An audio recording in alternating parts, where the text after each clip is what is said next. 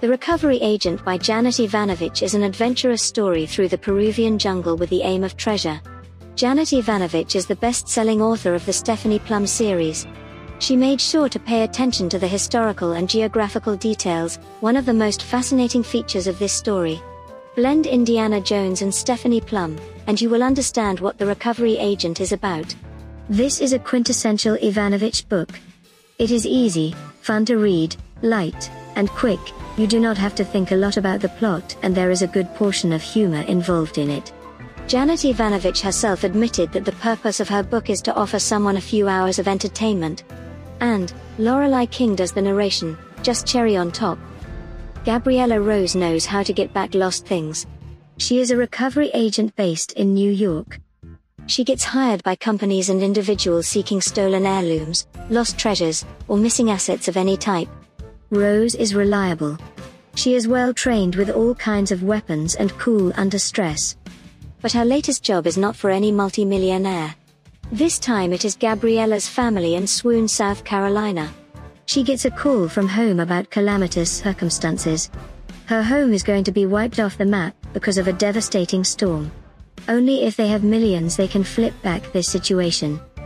The plot starts with Gabriella's grandma listening to Annie the ghost about Blackbeard's treasure map. Inspired by Grandma Franny, Rose sets off for St. John in pursuit of the lost reassure of Cortez and the Ring of Solomon. St. John is a cottage. According to Grandma Fanny, the ghost Annie has hidden under this very cottage. This pursuit is not easy, and it comes up with another massive problem attached to it, Rafer. He lives in St. John presently. Rafer is a blend between Morelli and Ranger from the Plum series. Gabriella's ex-husband Rafer has the map that perhaps guides the way to the treasure. Rafer will not let Gabriella have the treasure without him. With the sketchy map and Rafer, Gabriel set off for Peru. Other than Peru, they travel to New York City, Costa Rica, and California in their conscientious search. Rafer has a habit of getting under Gabriella's skin. However, during the time they are not wrangling about old times, the duo makes a frightening team. Gabs, as Rafer calls Gabriel, is quite a fearless and determined woman. Both of their features are necessary to fight the creatures of the jungle and even people who are after the treasure. After a harrowing trek into the jungle, they encounter a drug lord. And, at the moment, a team is required to defeat the brutal drug lord who is also after the enchanted ring. He is so brutal that he does not mind leaving a large body count to get the ring. He wants the Ring of Solomon to control a demon army for his Lord Supai.